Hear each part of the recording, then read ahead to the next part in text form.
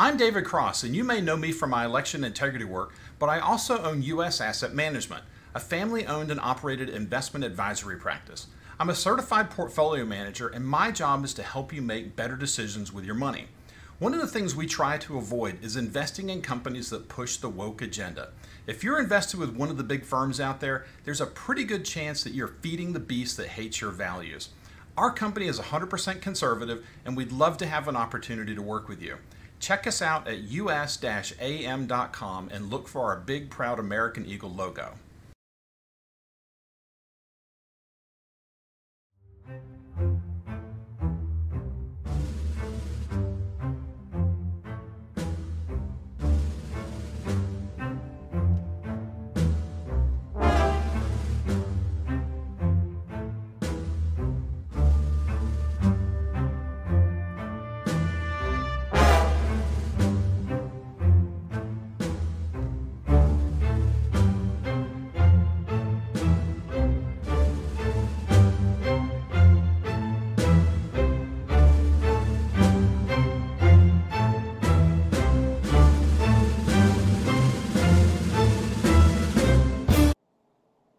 Hi, everybody. I'm Christine Dolan, and this is a special session for our American Conversations as well as our Global Conversations in Plain Sight shows. We want this to go out far and wide because everybody had their eyes on January 6th. And today I am honored to have my good friend Lara Logan with us to talk about her new 14-part series. Lara, welcome to the show.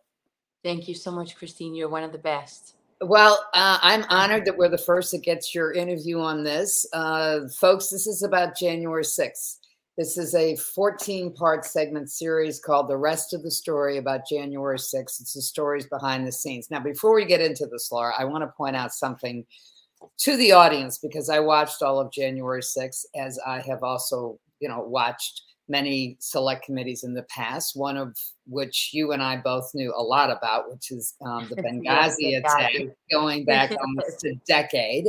But what makes it interesting about the January 6th hearing is that for the first time in my entire career that I can ever remember, the Congress hired a former president of ABC News, somebody who was born in Britain, James Gatson, and he had produced documentaries in the UK. He had also produced Nightline. He had produced Good Morning America. He was the president of a US network, and they hired him to produce it. But they not only hired him to produce it, they hired somebody whom I found to be out of line in terms of the lineup for the staff directorship, which was a guy named David Buckley. David Buckley is the former CIA Inspector General. He was the head of the staff behind the January 6th. We also know that during the January 6th hearings, it didn't operate like a normal hearing, going back and forth, Democrat, Republican. It was scripted in terms of the questions that were asked. It looked like teleprompters in the boxes below as people were saying what they were saying during the hearings and asking questions. It was very well produced. I called it a docudrama at the time. I still think that it is a docudrama because it only presented one side of the picture. And now you're presenting the rest of the story, which is going to be explosive. Tell us first of all, how this came to be, journalistically, for you to decide how to do this. And then let's get into some of the pieces of this, because this really is good journalism when we recognize that what the Congress produced with people from our business, as well as with an inspector general from the CIA, editorially guiding it, in terms of the investigation, that was really just one side. And now you're going to bring forth everything else. Well, not everything else, but we'll do our best, January 6th is vast. And what's interesting about the January 6th committee is that it's kind of like a coming out party for the truth. And I don't mean the truth about January 6th. I mean the truth about our government, right? And who's really running things and how theatrical. it really is like a just a theater production playing out on the world stage, and they're not even hiding it anymore. It used to be that at least the politicians pretended they were trying to do a real investigation, whereas here they had all the bells and whistles of a Broadway show, or a Hollywood movie set, and that was. That really should have been a wake-up call to so many people, because they're not even hiding it anymore. They're just doing it right in front of all of us. And unfortunately, there are many casualties of this, right? I mean, first of all, there's the American people, because we need to have the truth. Everybody wants the truth. And how can we really function if we don't know what that is? We can't fix our mistakes. We can't apologize. We can't move forward in a meaningful way or anything like that. But, none of that had anything to do with what happened to me. I was working on child trafficking, something you've worked on for many years. I was working on a number of other things. And I happened to watch a documentary film about Roseanne Boyland, the death of Roseanne Boyland, who was a young woman who went to the Capitol on January 6th. And many people, including myself, had absolutely no idea that she died that day. Right. And I was just shocked that, I'm someone who is, like you, it's part of our jobs, right, to be well informed. It's part of our jobs to track major events that are happening. Right. And so while I was working on another series for Fox Nation when January 6th was happening, and I wasn't there, but it's still something that it felt like I knew about, kind of like when I was diagnosed with cancer, I suddenly realized I knew nothing about cancer, Right. something I thought I understood. And that was how it was with January 6th, is that I at the moment I learned about Roseanne Boyland, my first reaction was, oh my gosh, how could I not know? My second reaction was guilt. We're journalists, right? It's our Tell job the to know audience. about things that matter. And so in that moment, I knew I was going to tell Roseanne Boyland's story. I was at least going to try. And that's what led me to down this path. But I will just tell you very quickly, I got a call out of nowhere from a January 6th defendant, Jake Lang, who was very instrumental in trying to save Roseanne Boyland's life and the lives of people next to her, including a young man, Philip Anderson, who probably, he says he would have been dead. He would be dead today if it weren't for Jake Lang. And so these are the people that led me to do this. And I found a partner in Truth in Media, Ben Swan, because most people today don't have the ability or understand the need to pay for real investigative journalism. But Ben is a journalist, and so he does, and he made that happen financially. That's great. Okay, so tell the audience about her story, because don't give it away. We want people to watch it, but also just in terms of what was the shocking part about this, because it is a very intriguing story. Well, one of the things that really hurts, breaks my heart these days is that as journalists and as media organizations, we censor by ignoring as much as we censor, by overt censorship, right? And all the propaganda that's gone on in the media for the last few years, probably longer than that. But so what do I mean by that? Well, it really was sad to me that Roseanne Boyland was reduced to this, this Trump supporter who was assumed then to be racist and homophobic and misogynistic, and to be every evil thing that has been associated with anyone who supported President Trump. And so Roseanne Boyland was written off for those reasons, and then she was deliberately and intentionally written off as a drug addict, because it was first reported that, one minute it was reported that she was a drug addict, she died of an overdose, and then it was also reported that she was, trampled to death by fellow protesters, and all of this. And there was nothing in there about who Roseanne Boyland really was, and there was nothing about what really happened to her. Why was she there on January 6th? How did she get into the tunnel where she was really sucked under the crush of people as the police forced them out of the tunnel. And then she was beaten by a Metropolitan Police Department officer, Lila Morris, who beat her brutally while she lay on the ground, unconscious and unarmed. And there were many supporters around her, Trump supporters, protesters, whatever you want to call them, who tried to help her, tried to save her life. Her best friend, Justin Winchell, was begging for help, begging the police to stop, begging them to help her. And really, you had this terrible situation in the tunnel that made no sense. Because on the one hand, you had people who, and I've interviewed one after another, who had no intention, of really forcing their way inside. And then you had police officers, who were in that tunnel coming forward talking about how they were crushed and the terrible injuries they had. And so I was left trying to understand what on earth happened in that tunnel. Right. And, Right. And what happened, part of what happened is that you had innocent people like Roseanne Boyland, like Philip Anderson, like Tommy Tatum, like Colt Maccabee, who were pushed into the tunnel by people deliberately pushing from behind, and who were crushed between those people and the police, who for some inexplicable reason were ordered to force people out of that tunnel. And people like Roseanne Boyland were casualties of the violence that ensued when those two sides met. And not only was she pushed underneath the crush of people, but it was really that beating by Lila Morris that was breathtaking in its cruelty, and obviously unjustified, since Roseanne was lying there, unable to move, not even aware of what was going on around her, and certainly not posing any kind of threat.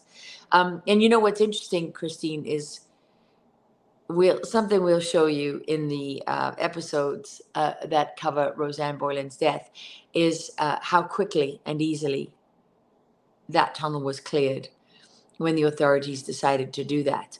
So then the other part, we don't only tell Roseanne Boyland's story. There are a number of different stories in this series. But one of the things that was really important to me personally, one of the things I learned as a correspondent at 60 Minutes, the value of doing this is going on a journey, taking the audience with you on a journey into who she was, and Roseanne Boyland was I discovered was a fantastically funny and warm and irreverent person. Quite frankly, the kind of person that you and I would have enjoyed hanging out with. Yeah, I'll tell you, I don't even know if this is making it into the piece because we're still working on the series, but I want to tell you a funny story. She was a recovered drug addict, and she had been through an incredible amount, and she had overcome, which, most people understand how terribly, brave and difficult that is. And she had put all of that behind her. So it was especially cruel to cast her in the media as this drug addict who died of an overdose, which wasn't true at all. But one of her friends, who was I believe he was a recovered addict as well. Yes, he was.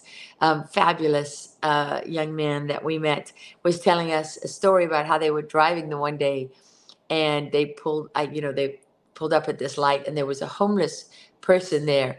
And Roseanne turned to him and said, "Oh, Nick, I want you to meet my sponsor." And the two of them really laughed so much about this, because they were laughing at themselves, and they were laughing at everything they'd been through. And they were, she had some extraordinary relationships with great people. And, that always says a lot about a person. And through them, through their pain and through their courage, we were able to discover who she really was. And that was a gift that reminded, that just reminds you why we do this work. Well, we do this work because there, for the grace of God, go all of us. I mean, if we, I've often said in the last 3 years, when the boom of the censorship came down, it wasn't just social media, but just the gaslighting of people. If we continue to censor, if we continue to gaslight, if editors continue to cancel investigative journalism, you and I might as well hang it up and say, what have we been doing all these decades? Well, we both know that's not going to happen. That's why we're talking today, sister. I mean, it is. I mean, we're both fighters on this, and we both know that at the end of the day, the truth will reign. It might take us a little while to do it, and there may be truth will reign. But the rest of the story is going to be there.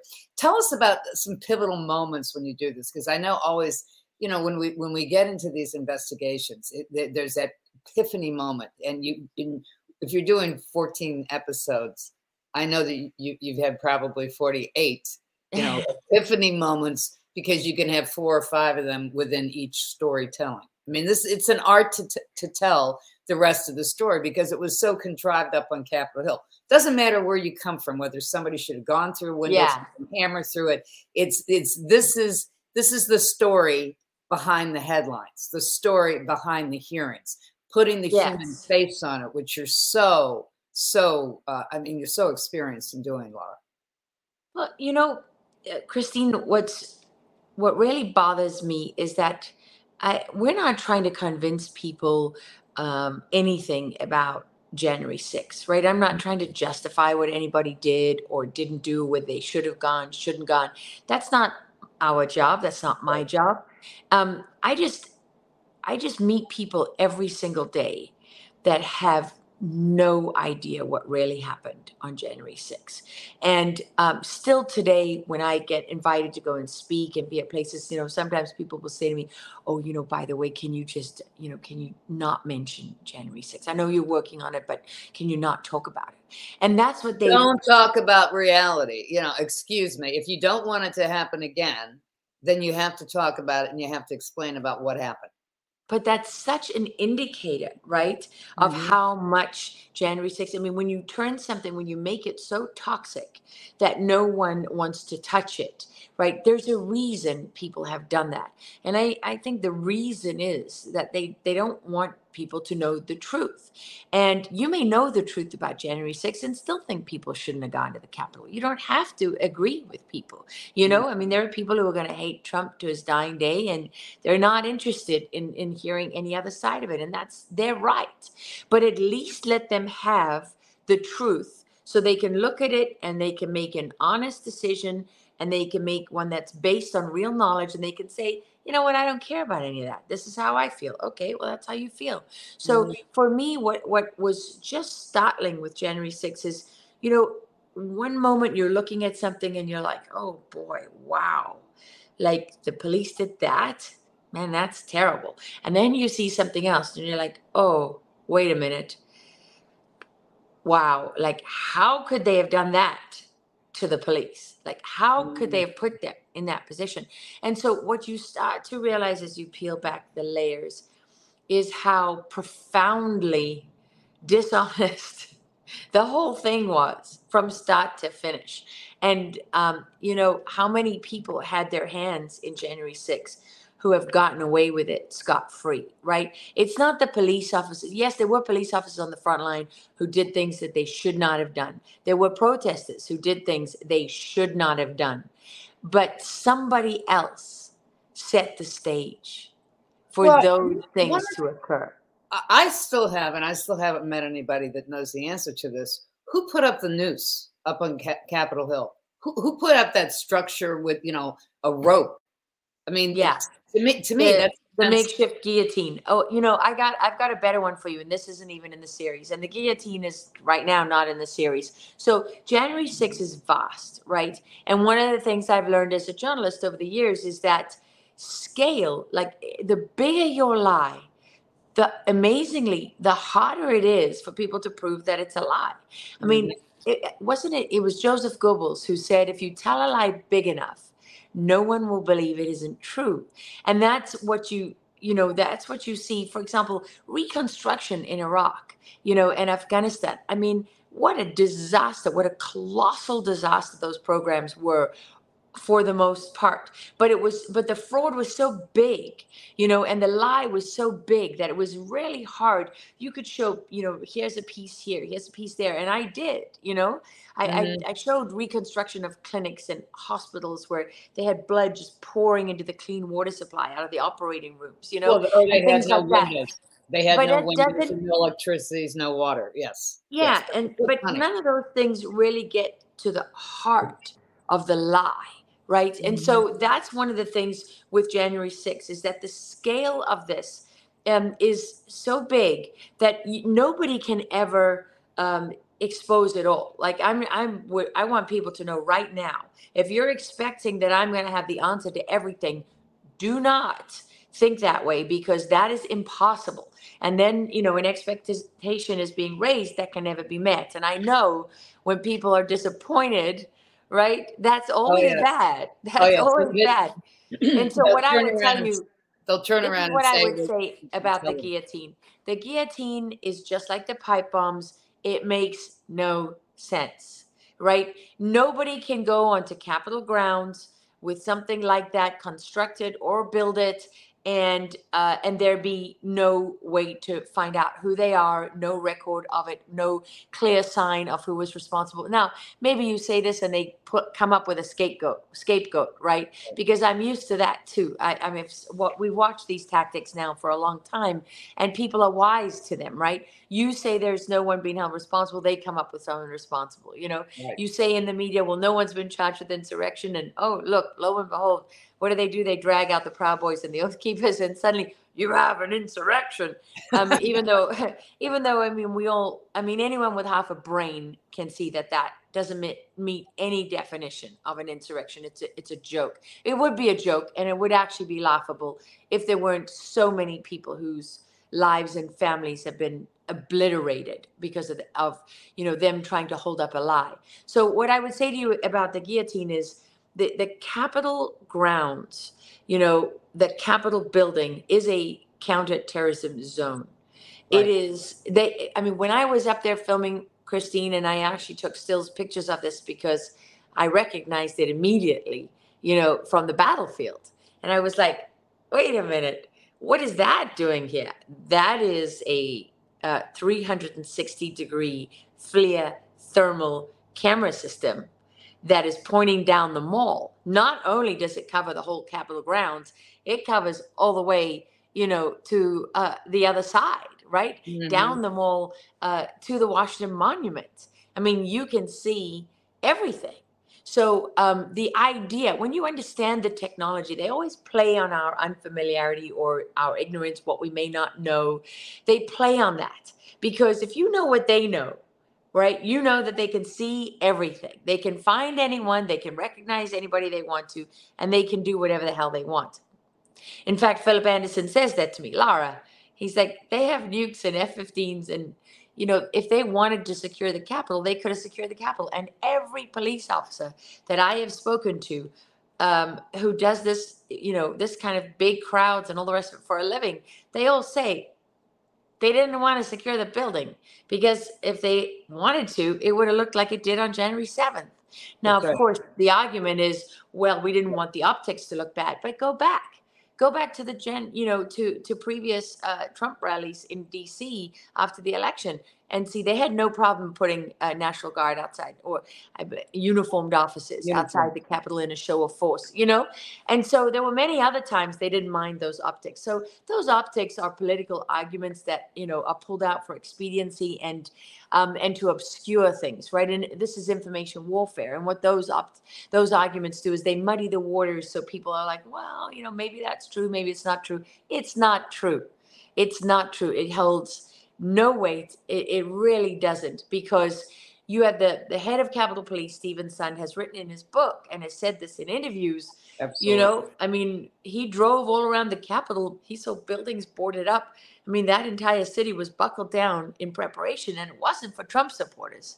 It was for the left. It was for the Antifa, the anarchists of Antifa, and the other violent protesters that had burned down businesses and smashed windows in Washington, D.C., throughout the Trump administration and after the election. in preparation, right?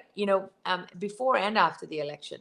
And so, and how do we know that? Well, businesses wrote notes. They wrote, Well, dear they BLM. wrote notes, but they also, I mean, we know this because of the Black Lives Matters demonstrations that were. But that's what I'm saying is they wrote notes to BLM saying, please don't burn down my building. I support BLM. I mean, when you're putting those notes on your boarded up business, it's not Trump supporters you're worried about, right? I mean, they're not the ones you're writing letters to. And this was all over Washington, D.C. So, and now, Sund has also written about the threat, of white supremacy and all the other threats and everything. The federal government wants it both ways. They want to say, well, we had vast numbers of undercover agents and confidential sources because we were so worried about the white supremacist terrorist threat, right? And yet at the same time, we didn't put up any real security at the Capitol, where all those people were coming. And we knew they were coming because we issued permits to the rallies that we knew they attend. That's right. Plus we were following all these groups. I can't prove this, but I suspect, based on my research and work, and I'm sure a lot of people have figured this out too, is that, a vast majority of those social media conversations are with FBI informants and undercover agents. And how no one has been prosecuted for entrapment. I mean, I know there's no justice today and blah, blah, blah. But at the same time, if that's what you really think, if you think there can be no justice whatsoever ever again in the United States of America, then what are you doing? Where are you? On that note, let's take a break here. And on the other side of that, I want to ask you about that philosophically. Where are we and where you want to go with this series? I'm David Cross, and you may know me from my election integrity work, but I also own U.S. Asset Management, an investment advisory practice. I've been an advisor for nearly 30 years, and one of the questions I get asked most frequently is, do I have enough money relative to other people my age? And while that's an interesting question, it's also the wrong question. The right question is do you have enough money to sustain your lifestyle for the rest of your life? This is a question you should know the answer to. This is what we do. Check us out at us-am.com and look for our big, proud American Eagle logo.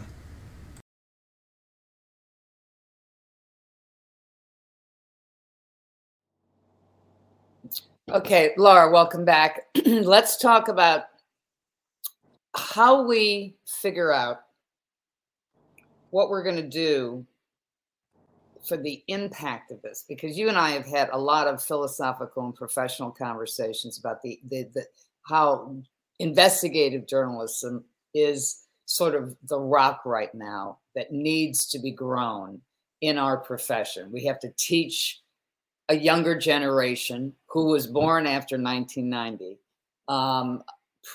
And they're born, they didn't grow up in pre-internet world, so they don't know what journalism looked like under Moreau. They don't know what the next generation with Sandy Van Oker and Hal Bruno. They don't know, Peter Jennings' generation.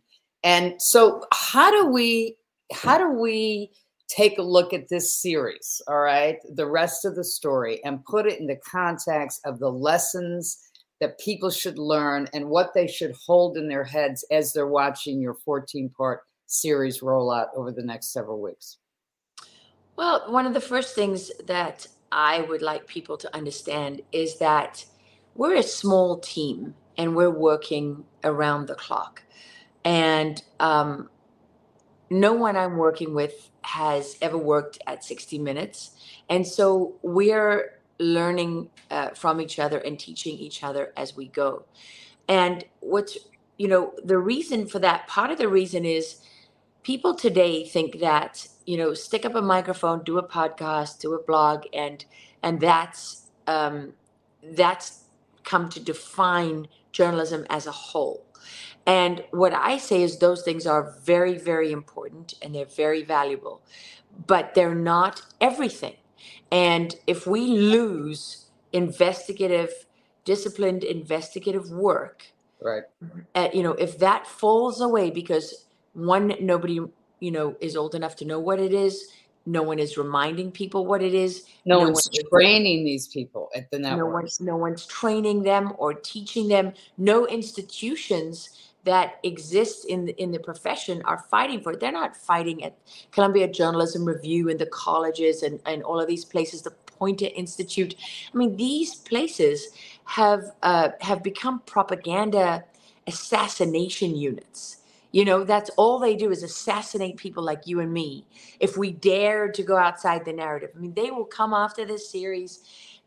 They will probably find things that they can to take it down with. They will attack me. They will attack Ben Swan. They will attack, the funding. They will They'll go attack after us everything. because I'm supporting this, because I think that this needs Yes, to they be. will come after you. They will You know come what? after. And my attitude at this point is bring it on, because I may have been in the business longer than some of these little kids have even been alive. So that's my attitude now. It's actually turning into some fun, And that's where because you've got to get to, Christine. You've got to exactly. get to where it is actually fun. You don't care about them anymore. And I don't care about them. But what I do care about is that young people are coming up, and no one dreams of being an outlier, being cast out from the community, not being recognized for any of your work, being attacked. Because anyone who's going to stand up and do this kind of work and is going to follow the facts wherever they take them, tell the rest of the story that's not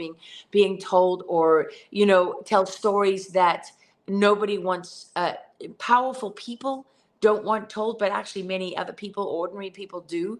Mhm. Smart people do, honest people do, decent people do. So, if you're choosing to go that route, you got to understand there's no Emmys, there's no Pulitzers, there's no big paycheck, there's no big budget. You're going to be doing it like I'm doing it harder than I've ever done it in my life.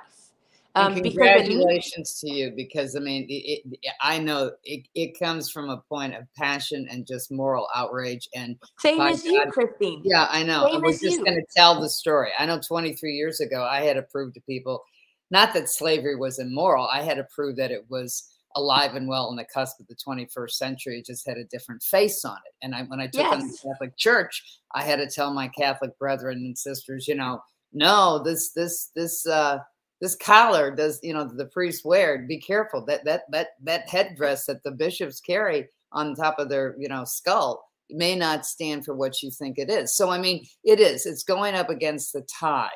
Yes, And and look at you, Christine. You're still out there every day hustling and fighting and working harder than you ever have. Your name isn't taught in journalism schools. They're not making movies about your work. Why? Because they want to suppress it.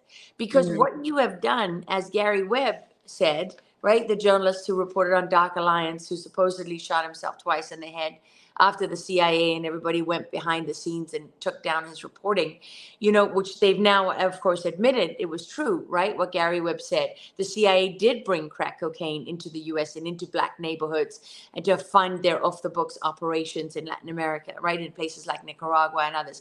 But when Gary Webb reported it, he was first celebrated. And then they worked behind the scenes. They worked against him, and ultimately he ended up dead, right, and disgraced. And Gary Webb said he'd never written anything important enough to suppress before that moment when they destroyed him for his reporting. And that's the same thing with you and I, and all of the others that they go after. What we're doing is important enough for them to suppress. That's why they put time and effort into going after us. If it wasn't important and it wasn't true, they wouldn't bother. They don't put resources. It takes money. It takes infrastructure. It takes effort. It takes, there are real resources that go into discrediting people like us, right? Mhm. And so they wouldn't do it if it wasn't worth the investment to them, which means it's important. But what I would say to people is, so everything is not perfect. I'm not perfect, and there's many things that I would have, wanted to be different as this series goes out. I mean, I was working until 4:30 in the morning last night. Not the first time I've done that. I did it many times in 60 Minutes. But there we had a corporation and a news division and attorneys and all kinds of people behind us. Here, I've got a handful of really committed people who want to do this, and they want it to be worth something, and they want to do it right. And that's the band of brothers, right, fighting on the front line.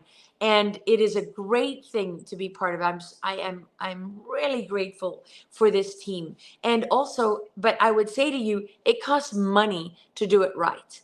Absolutely. And yes, and Absolutely. so and the sacrifice is big when you've got this mountain to climb. But, yes. And so I would say to people, before you pile on, before you attack it, before you push it down, understand that, we're fighting for our lives here. We're fighting for real journalism to survive. We're fighting for the life of this country. We're fighting for the lives of people who are victims of injustice, not as activists, but as journalists, so that we can put the truth out there. I would say to young people and to people who want to be investigative journalists, please understand the distinction. A lot of people try to paint me as a champion of January 6th and this and that. I am not. I am a champion of the truth, and the truth is on your side, and so therefore you're benefiting from this. But it's not because I'm out there as an activist suppressing things that might hurt you, focusing only on things that help you. No, I'm not an attorney. I'm not standing in a court of law. I'm not trying to prove a case. I am simply trying to bring to the American people stories that we believe matter, because you've got families across this nation who've been misrepresented.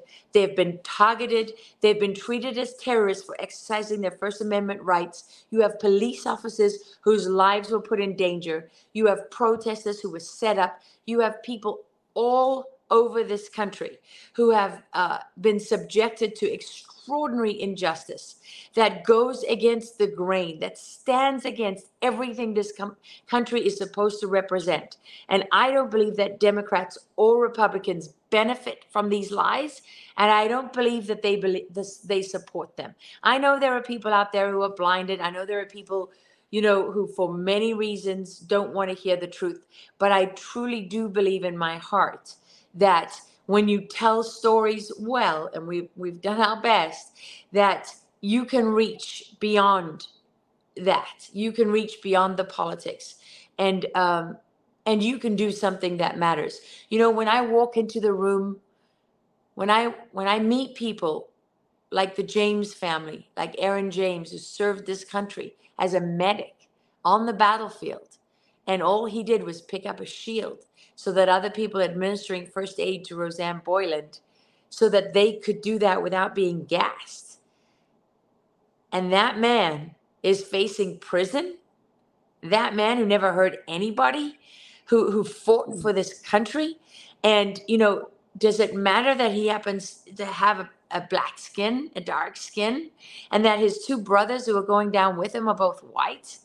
You know what I mean? And so, that is just wrong. Victoria White was beaten almost to death, and that woman took a plea deal. She took a plea deal, and because she couldn't get a fair trial. She couldn't get even remotely get justice. And so she pleaded guilty to things she didn't even do. And that woman should have been paid millions of dollars to make up for what was done to her, because she shouldn't even be alive today. Well, let's talk about two of the saddest stories about surrounding January 6th. The two young men who took their lives. There's more than two, Christine. How many? I mean, incredibly. There's two now. Oh, well, it's very hard to know. I don't like.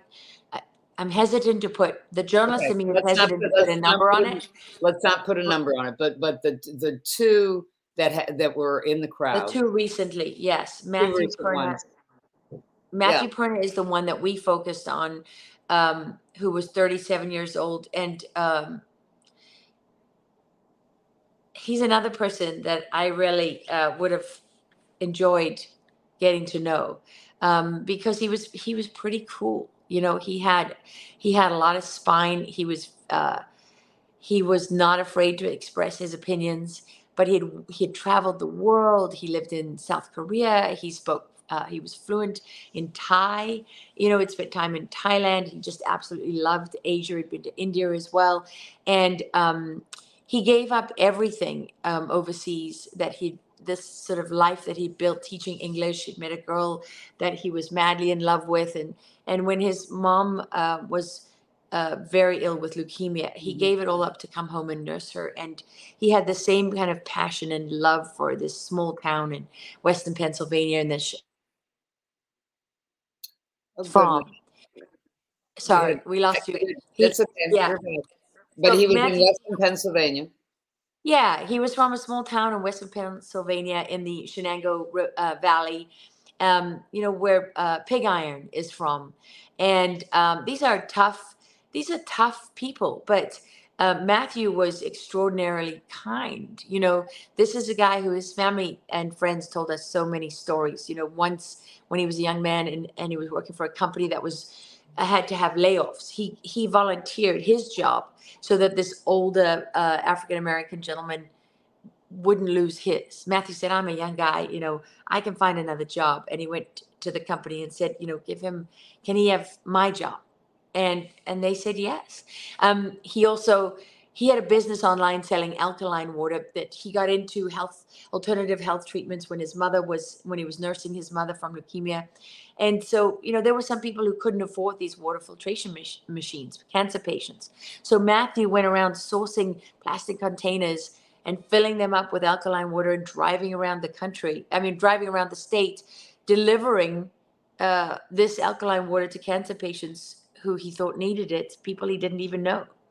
This is the kind of person. When you hear this, and then all of a sudden it's reduced.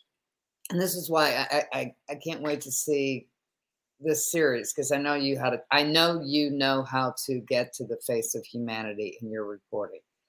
Those are the type of stories that we need to see more on. We need to see the face of humanity, no matter what political side that everybody's on, because at the end of the day, when he committed suicide, it was just that he committed suicide, and the suicide defined him as opposed to the sadness. Oh, Christine, it was January 6th that defined him.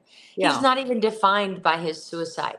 When you look at the comments, things that people said and things that they wrote after Matthew Perna took his life, people literally were dancing on his grave.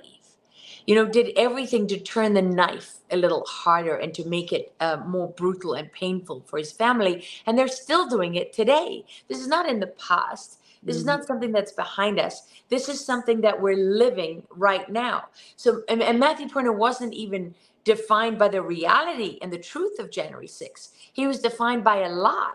This is a guy, get this, Christine. Matthew Perna was a Bernie Sanders supporter. That's Trump. Right. That's right. He was. Yes. That's right. So you mean to tell me that he was racist and homophobic and all this nonsense? That they've tried to say there are no black people who support Trump. If you're black and you support him, you're not really black. The same for, Latinos or Hispanic Americans, whatever you want to call them. It just doesn't matter, right? It just doesn't matter. The truth is that people from all walks of life who were sick and tired of being lied to, who didn't trust the Washington elites anymore, the political elites in this country, they stood up and they said, you know what, we're gonna do what you tell us to do. We're going to exercise our constitutional rights. We're going to vote. We're going to choose our president. Isn't that what we used to teach in civics class? That was the foundation of the American Republic, and this great country. What's interesting now is with Bobby Kennedy running, and all of a sudden the DNC is playing their own rules the same way that they did in 2016 between when Bernie and Hillary were running. And now we also have the DNC telling Bobby Kennedy through these rules that are going to happen this week that, in fact, if Bobby wins in Iowa at the caucus, or if he wins any delegates in New Hampshire for their primary, that he may not actually get those delegate votes. Of So course not. basically, we have the DNC with a wink, a nod, and a blessing, turning around and saying to the people that want to take people off the ballots in some of these states or change the national party rules, it's okay. So we are once again in plain sight stealing from the American people the vote that defines having a republic in the face of a democracy. I mean, that everything that's going on is not a myth here. It is in plain sight. And I am thrilled that you're doing this series because you are ripping back the Wizard of Oz curtain and showing who these people are. Well, it's funny you say that. Yes, the Wizard of Oz curtain, because I've heard that before from a number of different people in the intelligence community, who feel that that's exactly what's happening here. That's what Mike Smith's film Into the Light is about, peeling back that curtain to see that the Wizard of Oz isn't a wizard at all, is he? He's just a bitter, shriveled up old man. And that's the thing. That's the thing that is so heartbreaking here, is that while that is true, at the same time, for people like Colt Maccabee, who's been in prison for almost 3 years without a trial, for trying to save Roseanne Boylan's life on January 6th, a deputy sheriff, from Tennessee, who had multiple awards for saving people's lives, right? You have a guy like that has spent an extraordinary amount of time in solitary confinement. He's never been convicted of a crime. What happened to innocent until proven guilty? What happened to the rule of law? What happened to your right to a speedy trial? How they changed those rules there on RFK? Well, you know what they do to the prisoners? They don't give any discovery, and then they overwhelm you with millions of documents or tens of thousands of hours of useless footage, and they try to drown you so that you will give up your right to a speedy trial, and you will request delays, and then during those delays, well, where are you? Well, you're in solitary confinement. People like Elizabeth Warren, you just have to wonder, right? What has happened to these people? They know that solitary confinement is the most extreme form of punishment that you can inflict on a fellow human being. They have stood up for decades, all of their adult lives, and they have spoken out against these issues and said this should be reserved, in only the worst of the worst of the worst cases. Is a deputy sheriff who actually saved a police officer's life when he was pulled down into the crowd, who shielded him with his body. Is that someone who deserves to be in solitary confinement without a trial for going on 3 years, Christine? They had to raid his house with the FBI. They had to, his young wife, her whole life was on hold. They were about to start having kids. 3 years later, he hasn't even gone before a judge or a jury. Right. And the trauma, the emotional trauma that's behind something like that. The other day I was reading a sort of an update on Gitmo and some of the prisoners that have been released and the art that they created when they were at Gitmo, and after they've been released, they're showing to some people that are out there, and some of them don't want to sell any of their art. They just want to hold on to those memories. And I kept on thinking, just when I was reading that story, I'm thinking, when I hear about these stories of January 6th defendants that are in solitary confinement, that are denied bail, we have to really take a look at how this is being played out, because it has been defined by the pictures. It's been defined by that day. It's been defined without interviewing anybody ahead of time. I know people that were there who never saw what was going on at the windows. They never were, but they were down. They were between the Capitol and they were between the ellipse, and they walked down there. I talked to one minister who told me he walked all the way down the side, not the one where the Willet is, but on the Constitution. And there were choirs singing. It was very religious. And then he felt a darkness, when people were running up towards the Capitol. He never saw it. He got out of there. But, we need to examine who we are, not just as a country, but who we are in terms of, our faces before God, because this could happen to anybody. And Lara, you and I don't even have to discuss with anybody. We know that, when we're in foreign countries and they're in the frenzy of a crowd, we know what happens. Okay. You personally have known that. I've seen it as well, but it is, the devil takes over. The devil takes over, and innocent people do get caught up in the wrong time at the wrong moment. And sometimes that truth doesn't come out in court. I would go one beyond that, Christine. I would go beyond that to say that governments have studied what pushes a crowd to go beyond human decency. What are the triggers? How do you set the conditions for chaos? Governments like the US, they're not alone though, have studied these tactics. They know exactly how to orchestrate that. And so one of the first things you do is, well, that if chaos erupts, people will get hurt. Innocent people will get hurt. Probably people on both sides, right?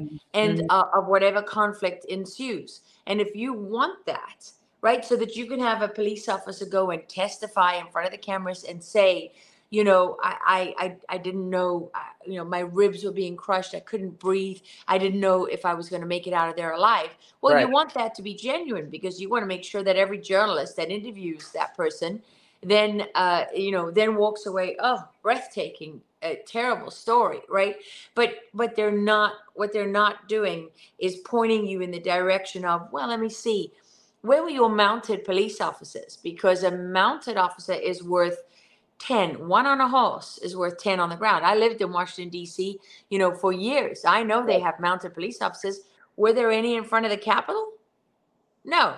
Are people going to walk through a bicycle barrier that's unmanned? Are they just going to push that to the side? Well, yeah. Are they going to walk through a line of horses, of mounted police officers? No, they're not. They're not. And so, there's 40 million small details like that paint a picture of people who know how to set the conditions for chaos, who have studied exactly how to manage and manipulate and orchestrate these things.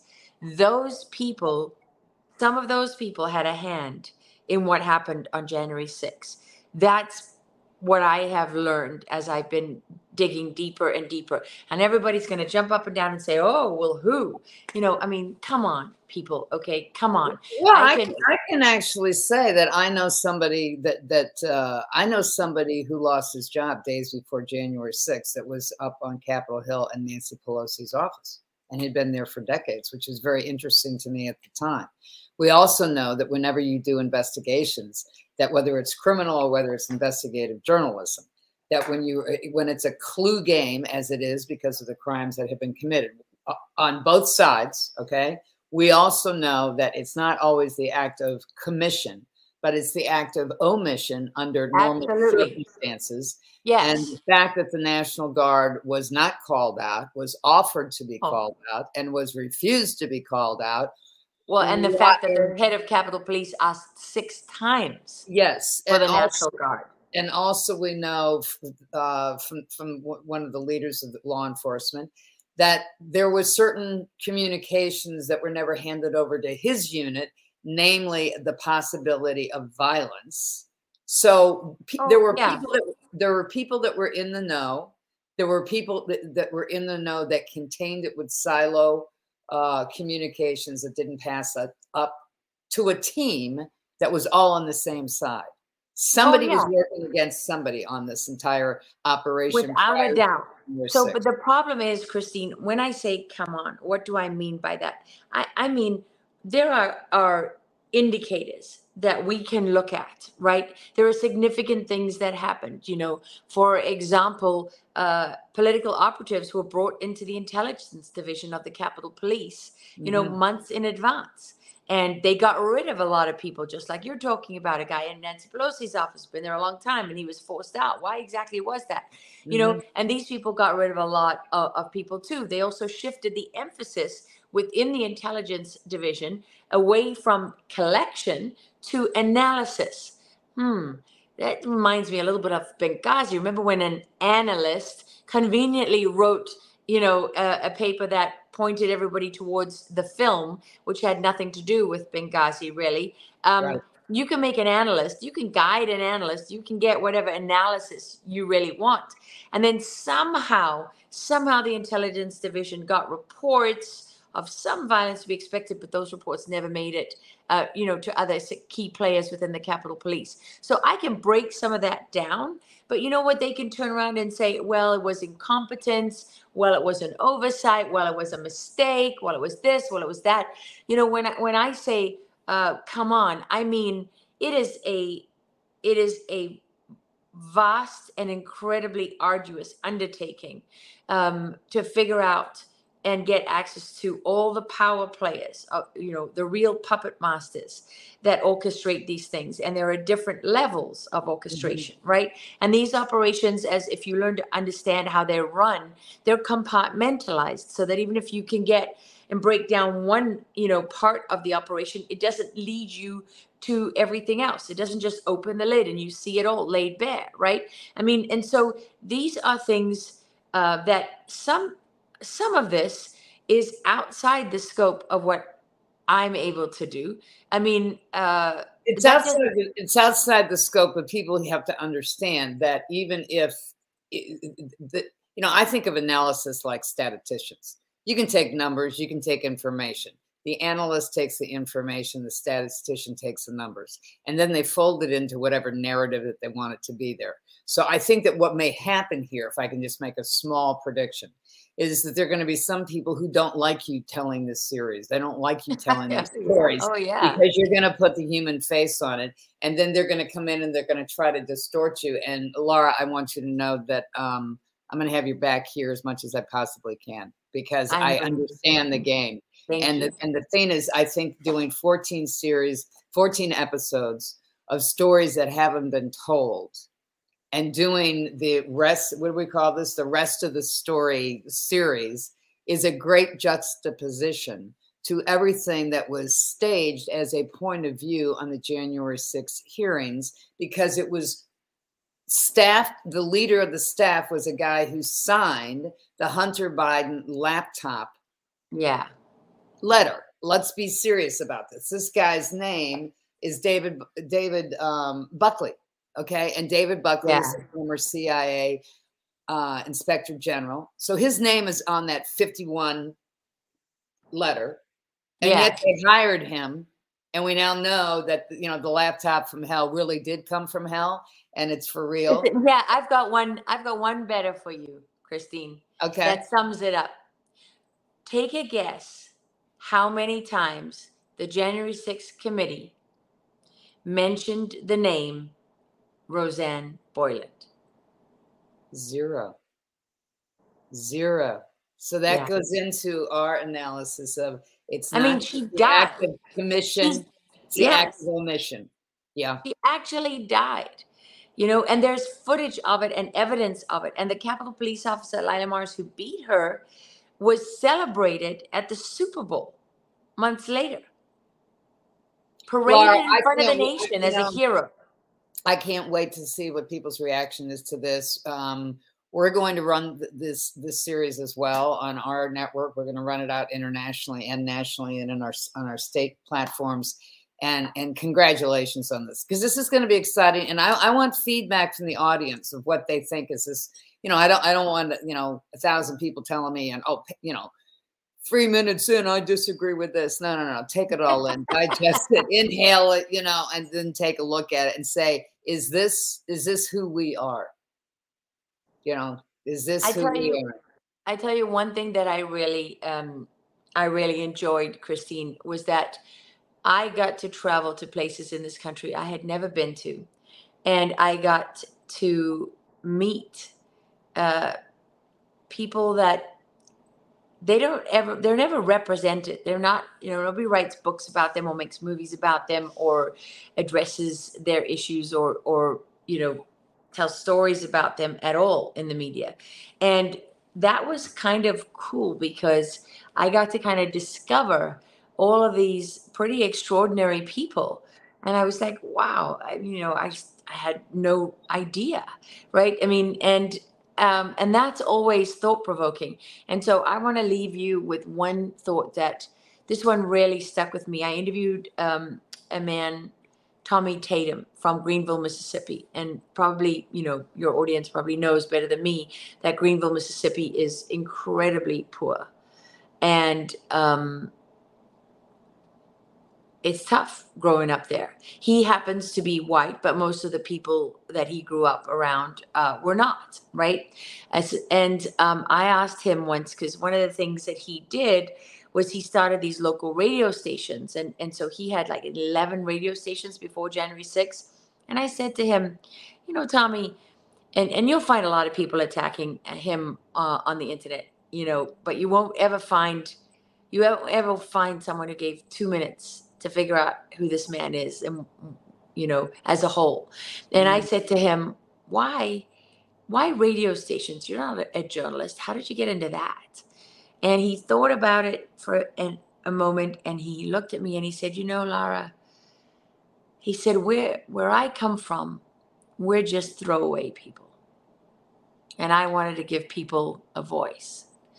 And I thought about that so much, Christine, because that was kind of an epiphany for me, because I realized that when people, elitists in this country and other people who do it without thinking, when they say flyover country, what do they really mean? Flyover. They really mean throwaway country. That's what they mean. They mean that most of the United States, most of the population of this country, millions of people, like the millions, tens of millions that voted for Donald Trump, that they're just throwaway people. They don't matter. Their stories don't matter. Their voices should never be heard. They should just be tossed aside like trash. And that's what this country is doing to millions of its people today. That's what this series is and about. What's happening currently this week is that we've got the Democratic National Committee basically saying to the citizens of Iowa and to the citizens of New Hampshire, when they participate in the caucus next year and when they participate in the primary next year, if you don't do it our way, we're going to gaslight you because we're in control, because we have already chosen, the kingdom of Biden. Yeah, because the idea that this is a real primary, right, and you really matter, and we come to Iowa because we care what people in Iowa think, was all a lie. It was just another theatrical production, as theatrical as the January 6th committee hearings, just without all the bells and whistles. Well, I can't wait.